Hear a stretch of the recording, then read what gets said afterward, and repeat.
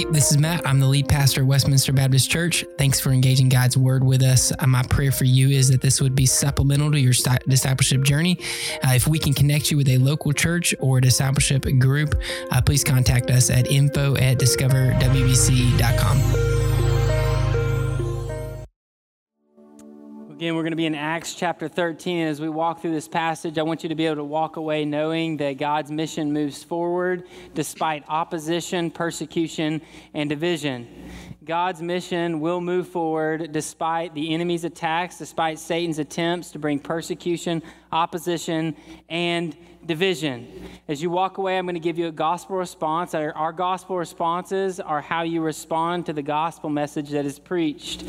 They're not next steps for you just to implement into your life. They are responses to the gospel message of Jesus Christ. And so as you walk away today, I want you to be able to respond by fighting for unity in your life, unity with your relationships with those around you, and unity in this church. I want you to be prepared for opposition in your life that the enemy might bring to you. And I want you to be able to move forward, to keep going when you face persecution in your life. That is how I want you to be able to walk out of this room feeling like a warrior going to battle, feeling prepared and ready to face anything you might face this week. Because we know that the enemy is out to get the church. And I want to walk through Luke chapter 13 to show you that Luke and Paul and Barnabas realized this truth and wanted us as a church to be able to experience this truth together. So walk with me, verse 1. Now in the church at Antioch there were prophets and teachers, Barnabas, Simeon, who is called Niger, Lucius of Cyrene, Manaen, a close friend of Herod the Tetrarch, and Saul. As they were worshiping the Lord and fasting, the Holy Spirit said, "Set apart for me Barnabas and Saul for the work to which I've called them." Then after they had fasted, prayed, and laid hands on them, they sent them off. And so stop with me here and recognize this. The Holy Spirit is involved in everything that happens in Acts chapter 13. With the sending, with the preaching, with the protection, the Holy Spirit is the one who provides. Remember, in Acts, one truth we've seen consistently is that we have an unstoppable God with an unstoppable plan who's using an unstoppable church. But if we are going to be unstoppable, it's not because we are humans and because we have strength and because we're smart. It's going to be because the Holy Spirit is working in and through us. And Paul and Barnabas realized this. And so right from the beginning, the one who's going to send them where they go is the Holy Spirit. And in your life, as you go, I would encourage you never to go to a place where the Holy Spirit's not going with you or sending you. So Paul and Barnabas are teaching us this truth. Verse 4, so being sent out by the Holy Spirit, they went down to Seleucia, and from there they sailed to Cyprus. Arriving in Salamis, they proclaimed the word of God in the Jewish synagogues. They also had John as their assistant. Now note that down. John, most likely here John Mark. We're going to see him in a couple verses later. Is going with them. He's joining them on their journey. This is Barnabas' cousin. So the guy we just saw is with Paul. This is his cousin John. Verse 6, when they had traveled the whole island as far as Paphos, they came across a sorcerer, a Jewish false prophet named Bar-Jesus. He was with the proconsul Sergius Paulus, an intelligent man, and this man summoned Barnabas and Saul and wanted to hear the word of God. But Elymas, the sorcerer, that is the meaning of his name, opposed them and tried to turn the proconsul away from the faith. In the 9:30 service, the service before this, I used a character from a book instead of the name Elymas, so I said Elysius. In this service, I will try to keep the names straight. There are a lot of names in this. I get my words all mixed up, as you'd say sometimes. But in this passage, I'm serious. There's so many names in here. But think about what's happening in this moment, right? Bar-Jesus, you've got Sergius Paulus. Sergius Paulus has authority in this area. It's a somewhat like war-driven town, a leadership in area for this region. And so this guy had influence, he had finances, and he calls for Paul and Barnabas because he is a man like many in that town who would like to hear about all the different gods and make sure that he's worshiping the right ones or make sure that he's calling upon the right ones for certain things. So he calls upon Paul and Barnabas. Now there's a sorcerer in the way, And what he wants to do is to blind or mute anybody that comes to Sergius Paulus. Why? Because if somebody comes up and brings a truth and Sergius Paulus believes it, then he's no longer going to need the sorcerer. He's no longer, it's not going to be necessary for Bar Jesus to be organizing all these things and making sure that they're believing what they're putting out, but instead they believe Paul and Barnabas. So they want to stop them. So watch with me what happens when the Holy Spirit engages opposition. Verse 9, but Saul, also called Paul, filled with the Holy Spirit, stared straight at Elymas and said, "You are full of all kinds of deceit and trickery, you son of the devil, and enemy of all that is right. Won't you ever stop perverting the straight paths of the Lord?" I'm simply waiting for one of you to be preaching the gospel in the culture and someone come up and try to stop it and you say, "You son of the devil." Just think it, man, the boldness, right? Like I see Paul in these moments and I'm like, that dude, he is so courageous. Like Joshua, be strong and courageous. Do not be terrified. Like walking in these moments, I see Paul a couple different times just with this kind of boldness. But you got to think about it. Like it's somewhat for us, we're like, whoa, that like takes us aback a little bit. But for Paul, who's following after Jesus Christ, who said, hey, don't let anyone get in the way of the little children coming to me, who was kicking out the Pharisees who were trying to stop the gospel from being preached. Like Paul's just following after his Savior to ensure that this man who wants to hear the gospel is able to hear the gospel. But notice what the Holy Spirit does. In verse 11, now look, the Lord's hand is against you. God is against you. It's not a good place to be in. You are going to be blind and will not see the sun for a time. Immediately a mist and darkness fell on him, and he went around seeking someone to lead him by the hand. Then when he saw what had happened, the proconsul believed because he was astonished at the teaching of the Lord. Like this is the living out of the passage that who can be against us if God is for us, right? Like, who literally can be against us if God is for us? And then it puts it in action. Like, Paul writes that. Paul's the one who wrote those words because he knows that when he's going out into culture and he's bold and he's courageous, he lived out and saw the Holy Spirit living for and protecting Paul. So when he writes those words, it's not just words on a page. Like, it's the life he lived, the life he experienced when the Holy Spirit goes before him. And brothers and sisters, when the Holy Spirit calls you to go somewhere and the Holy Spirit is with you, there's no better place to be than in the Holy Spirit's direction and empowerment, the Holy Spirit working in and through you. Verse 13, Paul and his companions set sail from Paphos and came to Perga and Pamphylia. Man, say that 3 times fast. Paul, Paphos, Perga, Pamphylia. That's awesome. But John left them and went back to Jerusalem. Note that down. John left them and goes back to Jerusalem. Now, who's in Jerusalem? John's mother. Remember when Peter got out of jail last week in chapter 12? Peter gets out of jail and he goes to John Mark's mother's house. That's where John Mark is headed back towards. I get this, man, going back to see mama. I get that, I understand that. But we wonder a little bit, where's he going and why is he going there?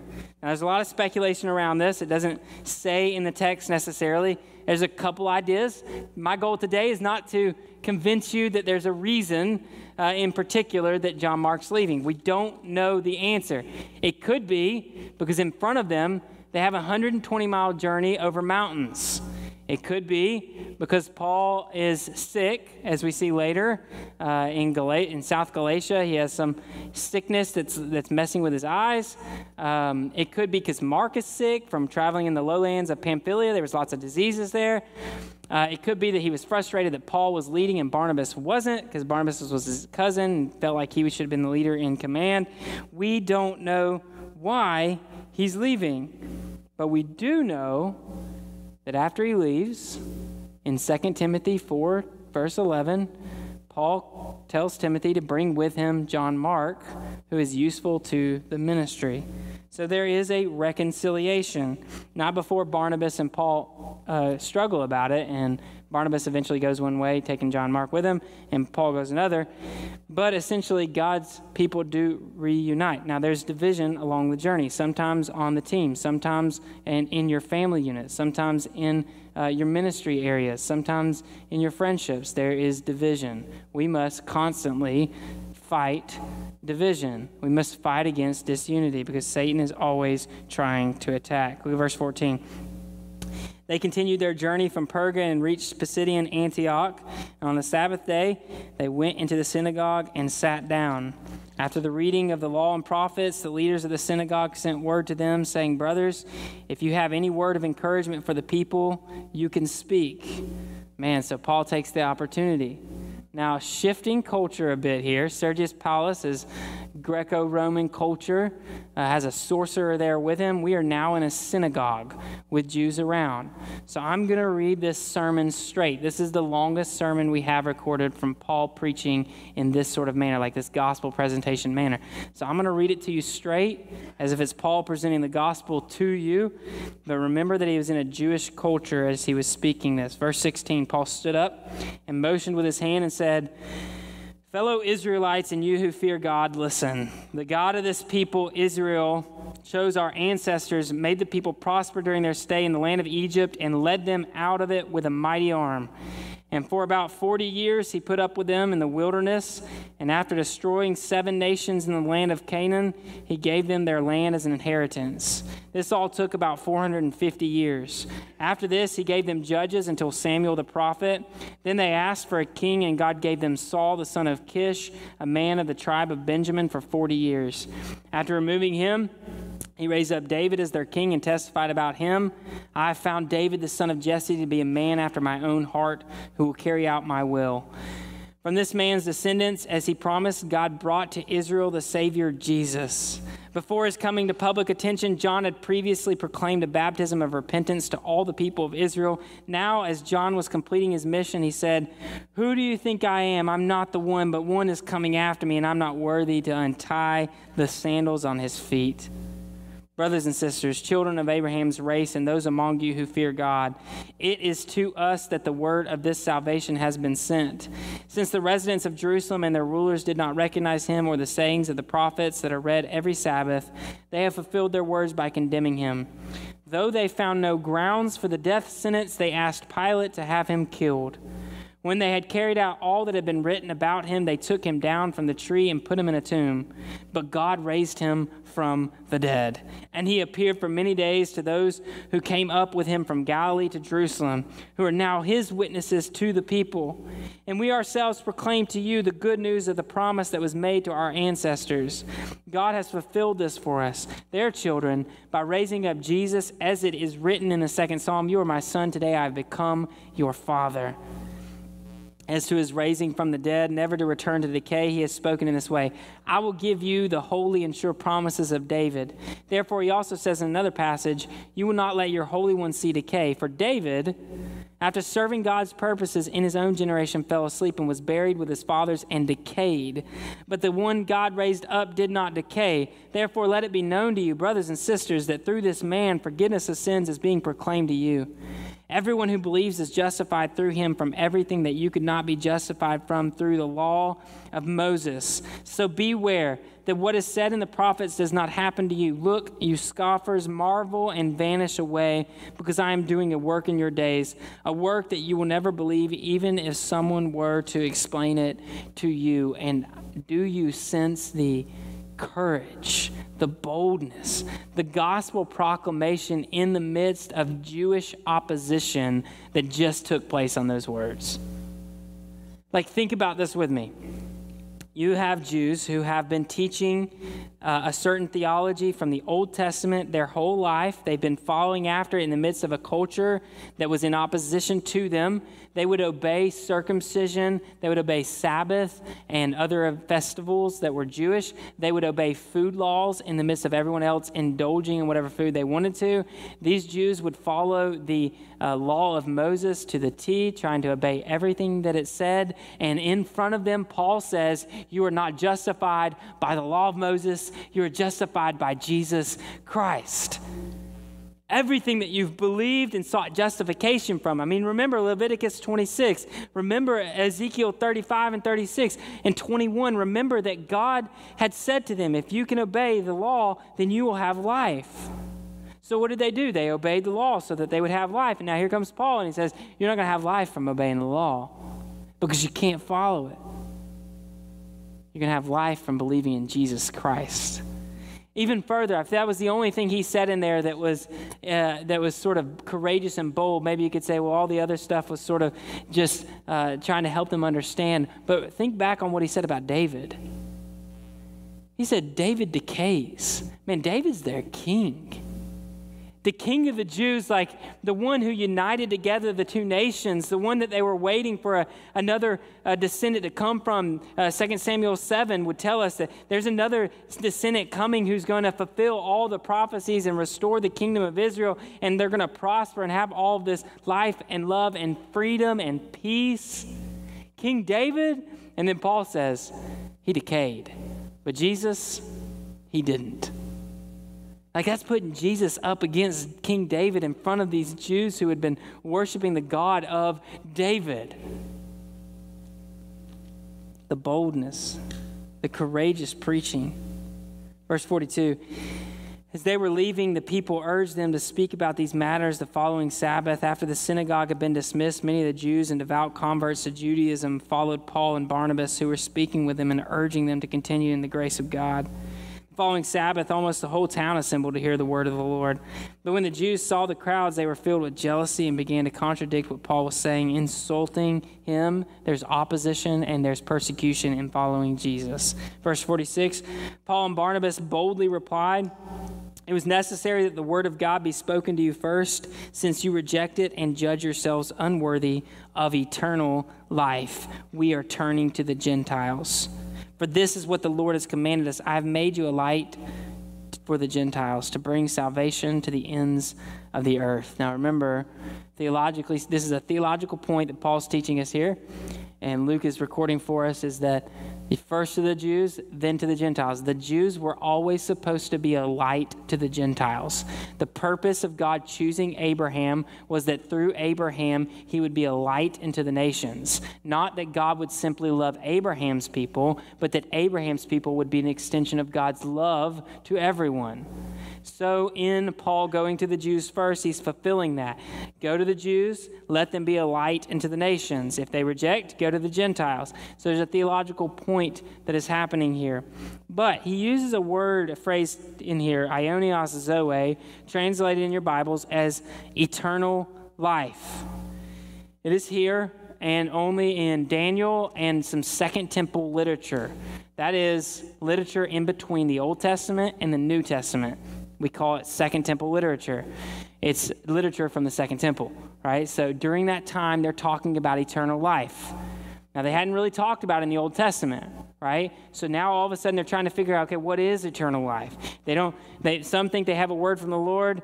Some try to speak into it, and here comes Paul, and he uses the word. He uses this phrase that was kind of in people's minds. What is eternal life? Where does it come from? All these different things. And Paul says, you know what? If you want to know about eternal life, look to Jesus, the one who doesn't decay. And so, y'all, again, he's speaking into the culture that he's preaching to. Verse 48, this is awesome. When the Gentiles heard this, they rejoiced and honored the word of the Lord, and all who had been appointed to eternal life believed. This moment is like, for the Gentiles, if you put yourself in the city, they're like, okay, we have gods that we worship in different temples all throughout the city. You go worship this God, then you worship this God, and you make these sacrifices, this one, and this one, and your life will be taken care of and covered, right? The Jewish synagogue was Jewish. If you wanted to be a part of the Jewish synagogue, you had to get circumcised, and you had to obey the food laws, and you had to obey the festivals and all these different things. So you don't go to the Jewish place. That's really just for the Jews. For the Greco-Romans, they would just worship all sorts of different gods, right? We've seen this even in Acts. You just worship all sorts of gods. And so when Paul comes to them, it's like, no, just believe in Jesus. For them, it's a rejoicing. Like they're like, oh, we get to worship this God of the universe who can do all these mighty works. Like, yeah, we want to be a part of that. And notice this second sentence in this passage, this verse. It says, and all who had been appointed to eternal life believed. And And I love this theological truth because it has both the divine sovereignty and human responsibility. It has that God has appointed some to eternal life, but that those some ought to believe. The human responsibility of placing their faith in Jesus Christ and the divine sovereignty of appointing to eternal life. You can see it so richly and clearly right here. God has appointed to eternal life those, and then they believe in him. This is a really important truth for us as a church today. Because when you look at Paul, who had an awesome team with him, you got Barnabas, the son of encouragement, who's been an outstanding leader in the church. You have a phenomenal sermon preached, and you've got the Holy Spirit muting people and blinding people for you that try to get in your way. Like, you have an awesome work of God happening, and yet people don't believe. And sometimes I think we get discouraged, like we feel like, man, if I could just preach better. Man, if I just had a better team. Man, if the Holy Spirit would just work in me. Paul had it all. Because it's not up to us, it's up to the Holy Spirit moving through us and in people to bring people to salvation. You just be faithful. Go where God's called you to go, preach what God's called you to preach, and let the Holy Spirit move, because he is appointed to eternal life, and those who he's appointed will believe. Just be faithful. Verse 49, the word of the Lord spread through the whole region, but the Jews incited the prominent God-fearing women and the leading men of the city. They stirred up persecution against Paul and Barnabas and expelled them from their district. But Paul and Barnabas shook the dust off their feet against them and went to Iconium, and the disciples were filled with joy and the Holy Spirit. All right, they're filled with joy and the Holy Spirit after what three things happen? Division, opposition, and persecution. John Mark leaves, the sorcerer is in opposition to them. The Jews are in opposition to him. And then they raise up Jews and Greeks to come and persecute them. And they're filled with joy. All right, so let me walk with you through this. First, in the midst of let's see, which one should we go with? I don't have notes, y'all. I just go through. So can you pop up the first one that is it Bar Jesus? Opposition? Is it opposition? Oh, here we go. We'll go with opposition first. Thank you. Opposition from Bar Jesus, the sorcerer, and the Jewish people that were against the gospel messages preached. What is happening here? How do we counteract this? When there is opposition in your life, be prepared with meditation, studying God's word, and prayer. In opposition, we must be prepared. Look, when there's opposition, we should never be surprised. We should always be prepared. Remember this, church. When there's opposition or persecution or division, we should not be surprised that Satan is working. Satan is always trying to divide you, always trying to oppose you, and always trying to persecute you. What we should do instead is be prepared because we know that it is coming. So what does it look like for you in your life, your ministry, your family unit, and friendships? What does it look like for you all to prepare yourselves for the opposition that is coming? Paul was ready, man. He knew what to do. Like, he was like, what he wrote in Romans, like, if God is for us, then who can be against us? Like, I know what to do. Like, in the midst of this opposition, I'm just going to call upon the Holy Spirit. Like, he literally calls upon the Holy Spirit in the midst of it. He knows what to preach. He knows how to respond. Like, he's prepared. Second thing we see is division. John Mark. All right, so back up with me to John Mark. Remember I told you it's 120 miles away, Pisidian Antioch, from where they are. They've got to travel 120 miles through the mountains. The Pisidian Antioch is 3,600 feet above sea level. The tallest mountain in Maryland is 3,200, 3,300 feet. I think it's called Backbone Mountain. So if you can imagine yourself driving through western Maryland, seeing those tall mountains, they were traveling over tall mountains and then down into valleys. Like, this is what they were doing as they go. Along that journey were Roman people like centurions and officials wouldn't even travel this journey because there were so many bandits. Because when you have a port city and then you have a large city. You're trying to get those goods from the port to this large city. So they traveled with a lot of goods and a lot of money along this port, right? So they would put bandits around it to steal everything that was going through this road. So Paul, having the courage and boldness, again, you just got to like move through this and think about it. Paul just is ready to go. He's like, all right, let's just go to Pisidian Antioch. We'll just take this journey. No defense. Like they're not Roman centurions around him. He's just going and preaching the gospel. And we don't know why John Mark backed down, but all we do know is that this was a difficult journey. Not only that you had the opposition going up these mountains and down in these valleys and stuff like that, but there were rivers that would overflow and sweep away all they had, and sometimes sweep away the people that were traveling along the journey, or you couldn't pass through them, so you just had to stop. And having to stop was not good for their journey, especially if it was in a difficult season or a dangerous environment. A perfect opportunity for bandits to come and steal everything they had. So look, this journey was difficult. And John Mark had just left them. That division, that struggle, like feeling that divide, that disunity that's happening amongst the team, like that hurts. Barnabas, even thinking about Barnabas, like his cousin just left and he's there with Paul, who was just formerly killing Christians. Like there's a little bit of, you want people around you on that journey, especially bandits come up and all these different things. In the midst of the division, we have always got to look for unity. We as a church must fight for unity, or Satan will always create division.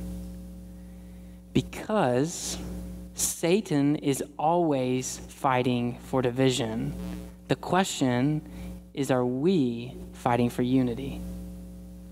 We must wake up every day and fight for unity in our marriage, unity in our friendships, unity in our church. We must battle Satan. Be prepared. Don't be surprised when division comes. Be prepared to continue to be faithful, just like Paul and Barnabas go on the journey that God had for them.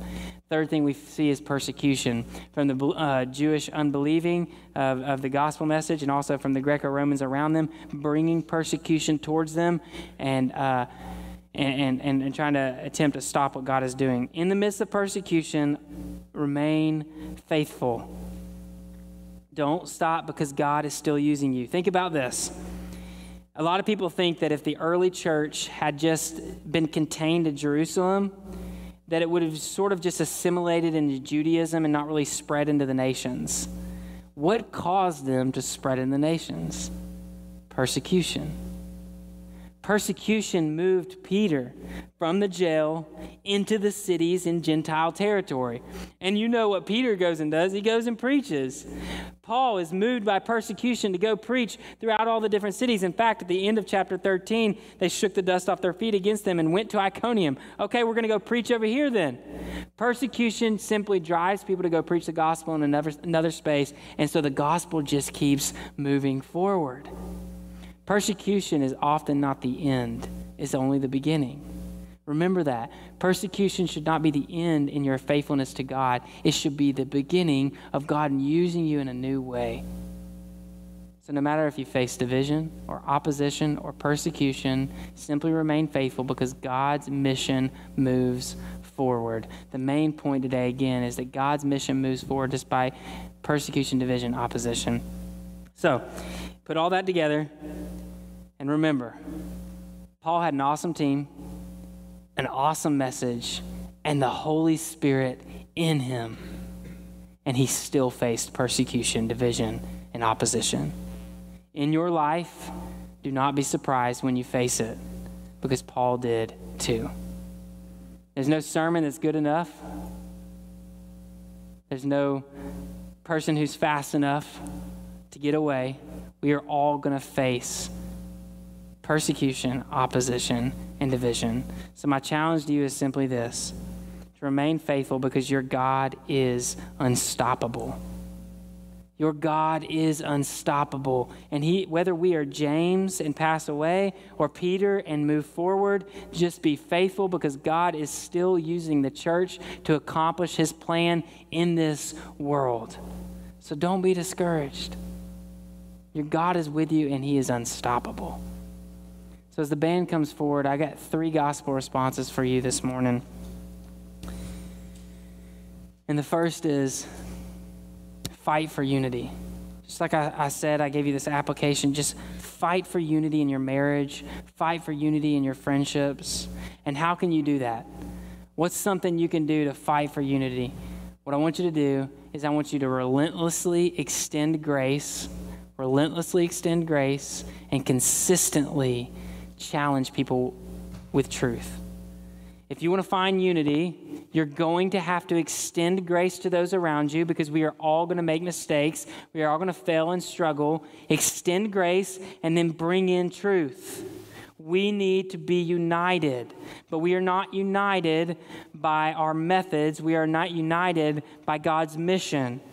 You may have differences in opinion on how things should be run, things should be done, all these different things in your life or in the church or in your family, but it is not the methods that unite you. It's the mission. God has a mission for your life, for you to make disciples who bring God glory and enjoy his goodness forever.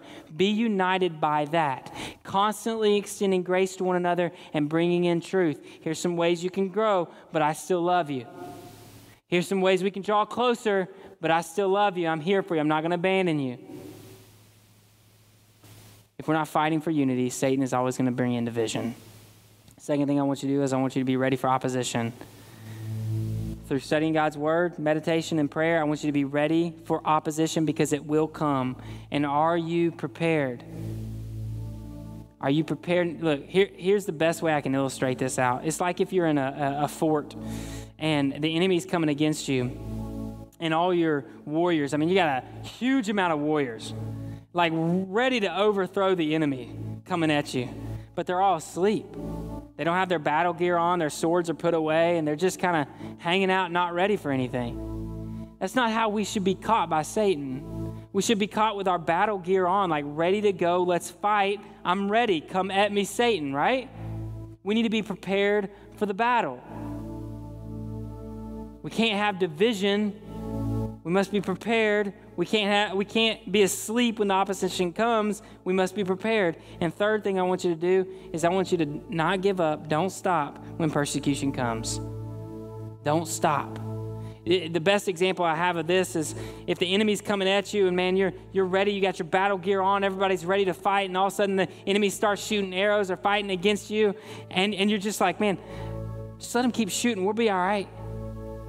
Just let them keep fighting. It's okay. We're fine. Your leader's like, everybody just sit back and just take the fire, take the ammo, take it. It's fine. Just sit there. Brothers and sisters, we've not been called to be passive and sit back. We've been called to be courageous and bold, to stand up with what we do fight with. And what we fight with isn't attacking flesh and blood. It's spiritual. What we have is the gospel message of Jesus Christ, which is bonding people together and bringing peace and overcoming sin, Satan, and death in ways that warfare could never have accomplished. Guys, you have the greatest army, the greatest warrior leading you, and the greatest battle position of all time. We are the church, linked together by God's unity, given the Holy Spirit to fight, given the gospel message to preach. We can't back down just because we face persecution, because the culture's always going to oppose us. But let us be like Paul and Barnabas, that when the culture comes against us, God is with us. Fight for unity. Prepare for opposition and stand firm. Don't stop when you face persecution. Let me pray over you. Father, your word is true. It is good. I pray, God, that as you extend us grace, you would also bring us truth, refine us, make us stronger for your glory and for your goodness. Help us to enjoy the goodness that your Holy Spirit brings to us in the midst of persecution.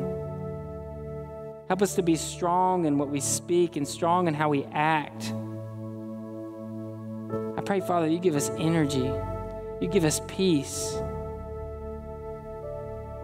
But God, that you would prepare us for battle. I pray, God, that this morning you would unite together marriages that never thought they could bring unity together. I pray, God, that you would unite together friendships that were broken. I pray, God, that you would bring us such a unity in this church that your mission becomes number one. That we're all fighting for the same mission and vision. I pray, God, that you would prepare these brothers and sisters for opposition that is coming. That the culture would be so surprised by the Holy Spirit working in and through them that they would turn to you and believe simply because of what you are doing in the lives of these brothers and sisters. I pray, God, that as persecution comes, we will stand firm, not stop, preach on, continue with the mission that you have given us. And Father, just like Paul goes to Iconium, God, send us where you have for us. And God, if there's anybody who's strayed away, if there's anybody who's tried to cause division, I pray, God, you would restore them like John Mark, who goes on to write the Gospel of Mark because he met Peter along his division and opposition. He met Peter and then wrote the Gospel of Mark. Like, God, I pray that if there's anybody in this room who has been moving away from what you have for them, that you would draw them back, restore them, and use them for your glory. So, God, this morning, take us where you want us to go, but go with us and speak through us and use us for your glory. And we'll give it all to you. We love you in your Son's name. Amen.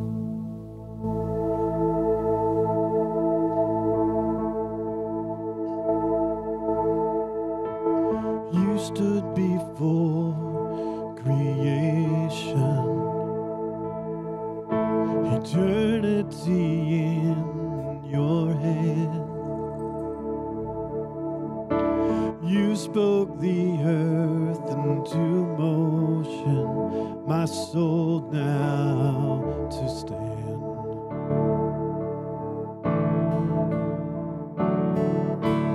You stood before my failure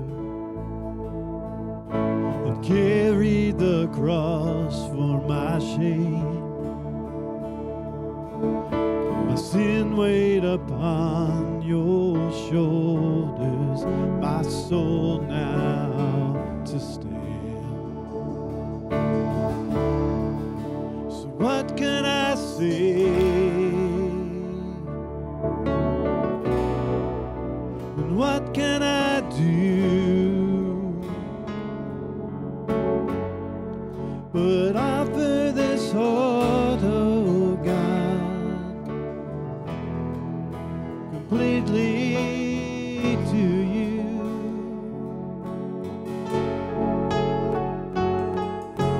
I walk upon salvation, the Spirit alive in me,